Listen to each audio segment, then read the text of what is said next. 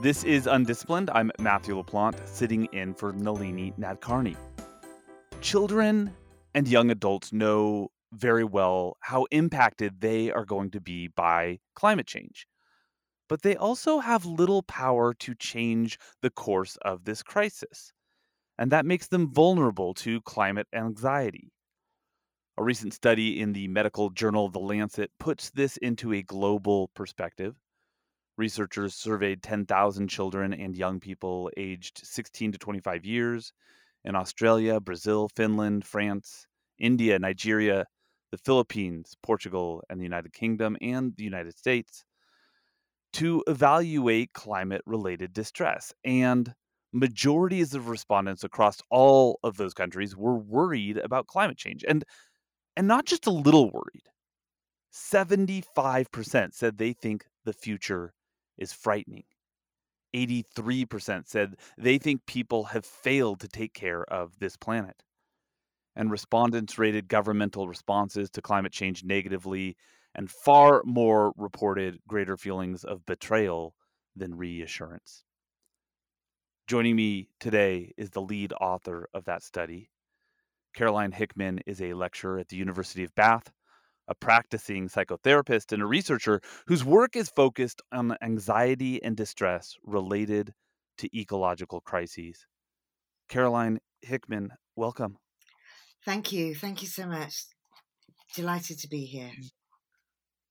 You've been doing research on the connection between the climate crisis and emotional distress for about a decade now, but you've been working in social work as a psychotherapist for about 25 years. What made you realize that this was an area that needed study? About 20 years ago, I was an environmental activist, cared about the planet in one part of my life. And then I was a psychotherapist over the other side of my life. And I had a fabulous midlife crisis. I ran away to Egypt to be a diving instructor. I closed down my psychotherapy practice in London, found homes for my cats. I just wanted to go and spend time underwater. And what happened was, because I was underwater every day and I was in that natural environment every day, I started to see at a different level the damage that we were doing to the coral reefs, the damage that we were doing to that environment that I loved. And it brought it home to me in a way that I hadn't really seen before. You know, when you're living in a city or living in an urban environment, or when you're living in the US or Finland or Sweden or the UK, we don't see the daily impacts of climate change that dramatically, not yet. If you're living in Bangladesh or the Maldives or Nigeria or the Philippines, you see it. It's on your doorstep. But for us, it's a bit more distant. Suddenly, it wasn't so distant for me. I was seeing it because I was living in a world that it was affecting. And I thought, well, I need to do something about this. And a lot of my work previously had been around children with young people with trauma and recovery from trauma. And I thought there's a strong connection here because climate change is traumatizing us. And yet we don't recognize in what ways it's traumatizing us immediately. When you look out of your window. But do you feel like children feel that urgency? They Well, grasp that I more? think that's a really good question because I think we're going to generalize here, but I think a lot of children and young people do grasp that urgency, perhaps more than the majority of adults. And there's a couple of reasons for that. One is they've not learned quite so much, and I apologize for the generalization, but they've not learned quite so much that the world's not fair and that you're not going to get everything that you want in the world. They still have their hope and their idealized dreams alive about their future. So they're looking at this in a future-oriented way, whereas older people are tending to look at it as a backwards way. The other thing to add there is that young people have got a really strong sense of empathy with each other and with the injustice that's being committed to young people around the world. And it's not their fault. They've not caused the carbon emissions. So they are paying the price, but they haven't created the problem. And so you come back from this adventure that you were having, and you want to integrate these two things into your practice. Did you feel at that time like you had the language and the training and the preparation to help young people deal with these feelings, or did you have to search out a little bit the way that you would let this inform your practice? No, you're absolutely right. I didn't have a clue, really. And this is new for humanity. Although we've got useful psychological models which we've used to help us deal with trauma and deal with natural disasters, and we can draw on those, climate change is very different. Let me explain why. We can get through other terrifying things as human beings, like wars, by thinking, oh, when we get on the other side of this, it'll be okay. And you hear that language around COVID, for example. When we get beyond this, when we get everybody vaccinated, when we beat this. So human beings maintain hope by imagining on the other side of this problem, we'll be okay again. The problem with climate change is it's too late for us to have that narrative. It's too late for us to say, when we get beyond this, when we fix this problem, we can just carry on as before. Because we're halfway through the story now. Even if we went to zero carbon emissions tomorrow, the amount of carbon in the atmosphere means the world will continue to warm up and sea levels will continue to rise. Ice will continue to melt. This is awful. This is really hard for us to wake up to. But if we don't wake up to this, we're not going to see it as an urgent problem and we're not going to take urgent action. So we're halfway through the story now. And this is why it's a real struggle for us to psychologically wrap our heads around this. Because we want to deal with things that are really threatening to us now, here and now. But this is happening so slowly and incrementally around the world that we can dismiss it. So do you see this as a collective trauma, maybe like the first truly global collective trauma? Absolutely. Absolutely. Because this is the one thing affecting the world that you can't get away from. It doesn't affect it equally. Some parts will suffer more than others. But then if you think about it as a systemic problem, there'll be a knock-on effect. People have got to go somewhere. So if their own country gets too hot for them to live in, where are they going to go? They've got to go somewhere else. So there'll be nowhere on the planet that is unaffected, which is unique. We've never had this before. So, But you didn't see that. I mean, like, majorities of young people in your survey, and I agree with you, like, a lot of people, if you take a cross section of the population, you take some old people, you take some young people, you're gonna find some climate optimists and some climate pessimists. Y You and your collaborators yeah, found a majority in almost all nations across all of the yeah. scores of questions that you asked of young people who were saying, and this is how you've described it, their collective answers were devastating. Tell me what you meant by that. We measure mental health by looking at our capacity to respond to external reality. And therefore, when children and young people are telling us that they feel anxious, they feel afraid, we should be validating and listening to that fear.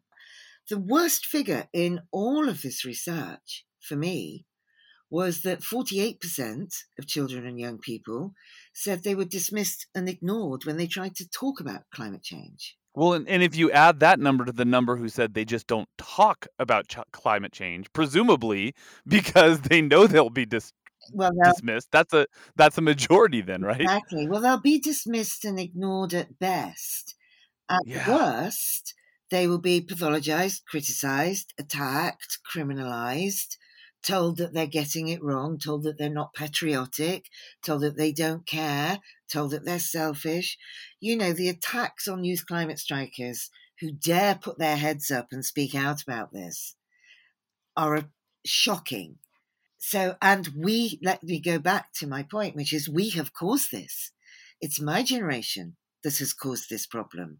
It's my generation and the generation just below me and beyond me who've caused these carbon emissions. These 16-year-olds haven't caused these carbon emissions.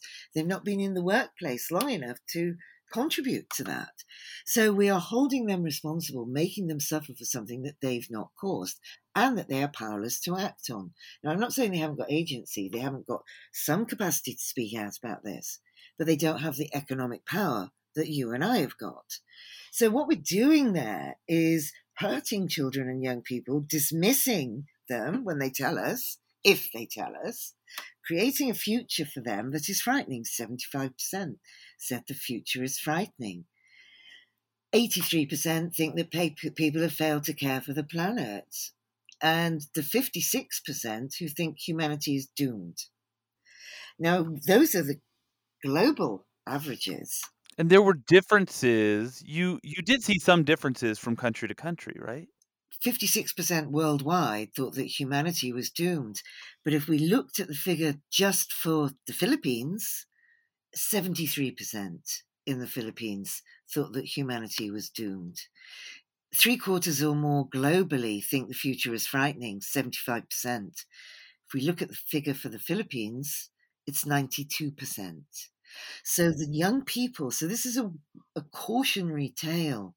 The Philippines are right on the forefront of dealing with climate change. Mitzi Tan from the Philippines, an activist, is famous for saying she goes to bed at night frightened she will drown in her bed. This is where the young people in Europe and the United States will be heading. So that's where they're going to be going.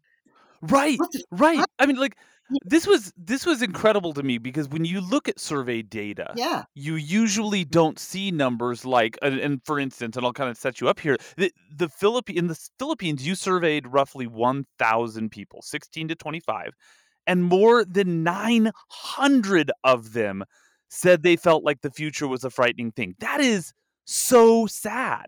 Oh, it's devastating.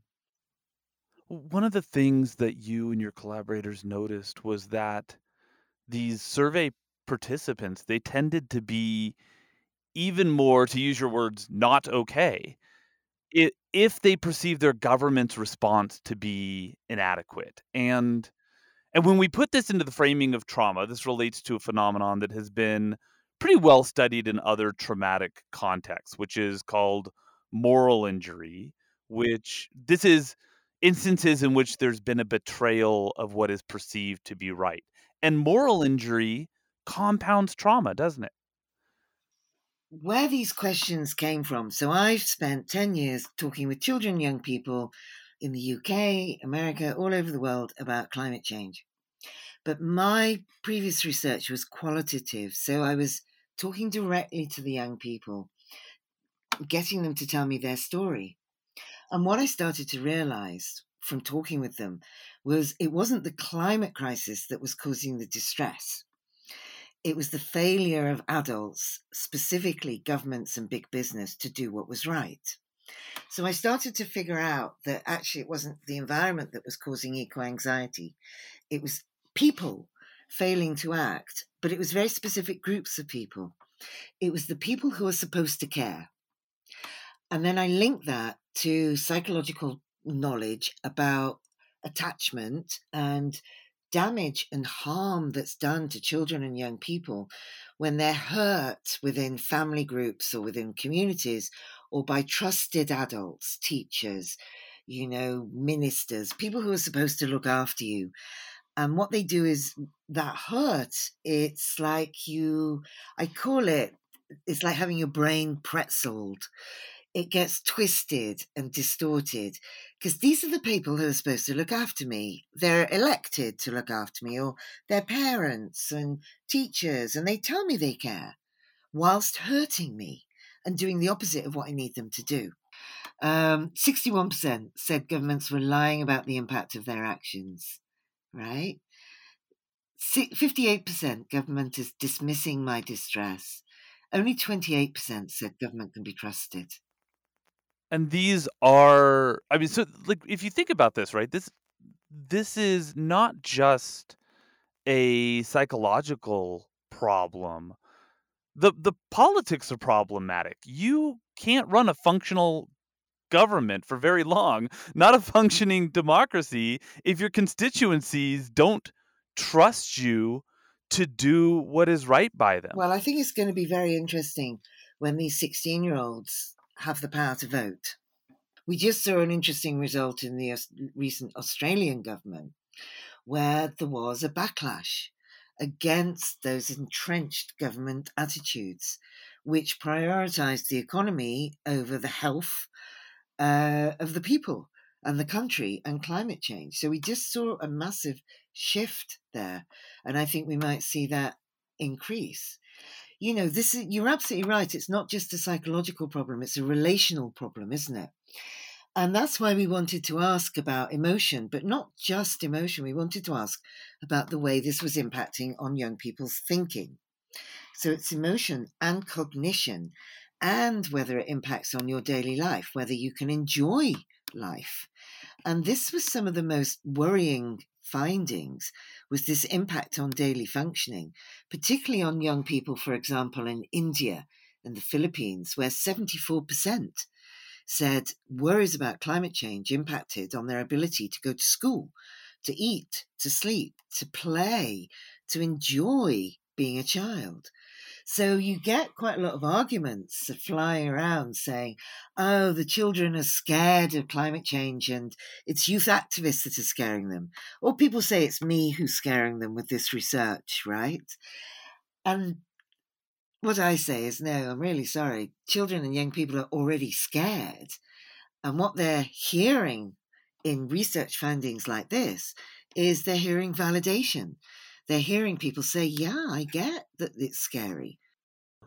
Can we go back to something you were saying earlier? Because I'm interested in this from a psychological standpoint, because you described these children who said, "I'm afraid," or I this is affecting me in a way that I don't want to go to school, or this is affecting, right? If people had said that, let's take this outside of the climate context. If a child came to an adult and said, I am this is there's something in my life right now where I feel like I can't even go to school, or I'm feeling depressed all the time. We would investigate with all of our resources what was wrong, what was the external factor that was causing this problem. Are they being abused? Are they being bullied? What is the source of the trauma? But when it comes to climate, it's often dismissed, isn't it? Yeah, because we don't want to face up to it ourselves. So you've got a whole mixture of responses. And I don't want to give you too simplistic an answer. But in order for us to be able to tolerate listening to children and take their concerns seriously, we have to recognize, number one, that we're scared too, right? Number two, we might be feeling guilty and ashamed that we're in this mess. Number three, we want those children to pretend everything's okay, because then we can carry on pretending everything's okay and everything will get sorted out. Mm. It depends where. Well, let's talk about that word, those words guilty and ashamed, because in order to acknowledge the trauma that is being inflicted on these children, somebody's got to take responsibility, and that's hard. Yeah, but that's us. Right. But do you think that's one of the reasons for the dismissal, is that Oh, yeah. simply the previous generations just don't want to take responsibility for having inflicted that trauma? Yeah, I think the scale of remorse that people are going to need to feel could be enormous. And at the moment, we've got a lot of disavowal where people are saying things like, oh, yeah, climate change is awful and it's worrying. Yeah, but oh, I can't wait for lockdown to be over and for restrictions to be ended because I haven't had for a proper holiday for 2 years. So you know what? I'm going to do 4 flights this year to make up for it. I'm gonna pump some Yeah, extra carbon into the atmosphere. right. So we've got this disconnect. We've got this complete cognitive dissonance going on. Gus Speth, who used to be the US advisor on climate change scientist a few years ago, he said he used to think that the climate crisis could be fixed with a few years of decent technology. He said, but I was wrong. He said the climate crisis is people's apathy, selfishness, and greed. He said, and science can't fix that. Large numbers of your respondents said that they felt angry and depressed and anxious about the climate crisis, and this all makes sense. But there were a few other words that they embraced as significant to their experiences, and particularly in light what you said earlier, which is that it's not young people's fault that our climate is in crisis. This is interesting. In almost every country, these young people said that they also felt guilty and ashamed. This is extraordinary, isn't it? I'm glad you picked this up. So, in my psychotherapy practice, I'm working a lot with young people, teenagers who feel guilty and ashamed about climate change. And some of that comes from the fact that they feel so frustrated and helpless and powerless that they internalize that guilt. They feel doubly responsible for this. So some of that comes from that. They're often driven by a strong sense of global injustice. So that guilt and shame is felt in with regard to the impact on children and young people in Nigeria, Bangladesh, India. So this is young people with perhaps relatively privileged lives who feel guilt and shame because they are culpable by virtue of the fact they live in the UK or they live in the US. And then they want to do something. And what that does is it gets moved into a guilt and a shame about their privilege and their exceptionalism.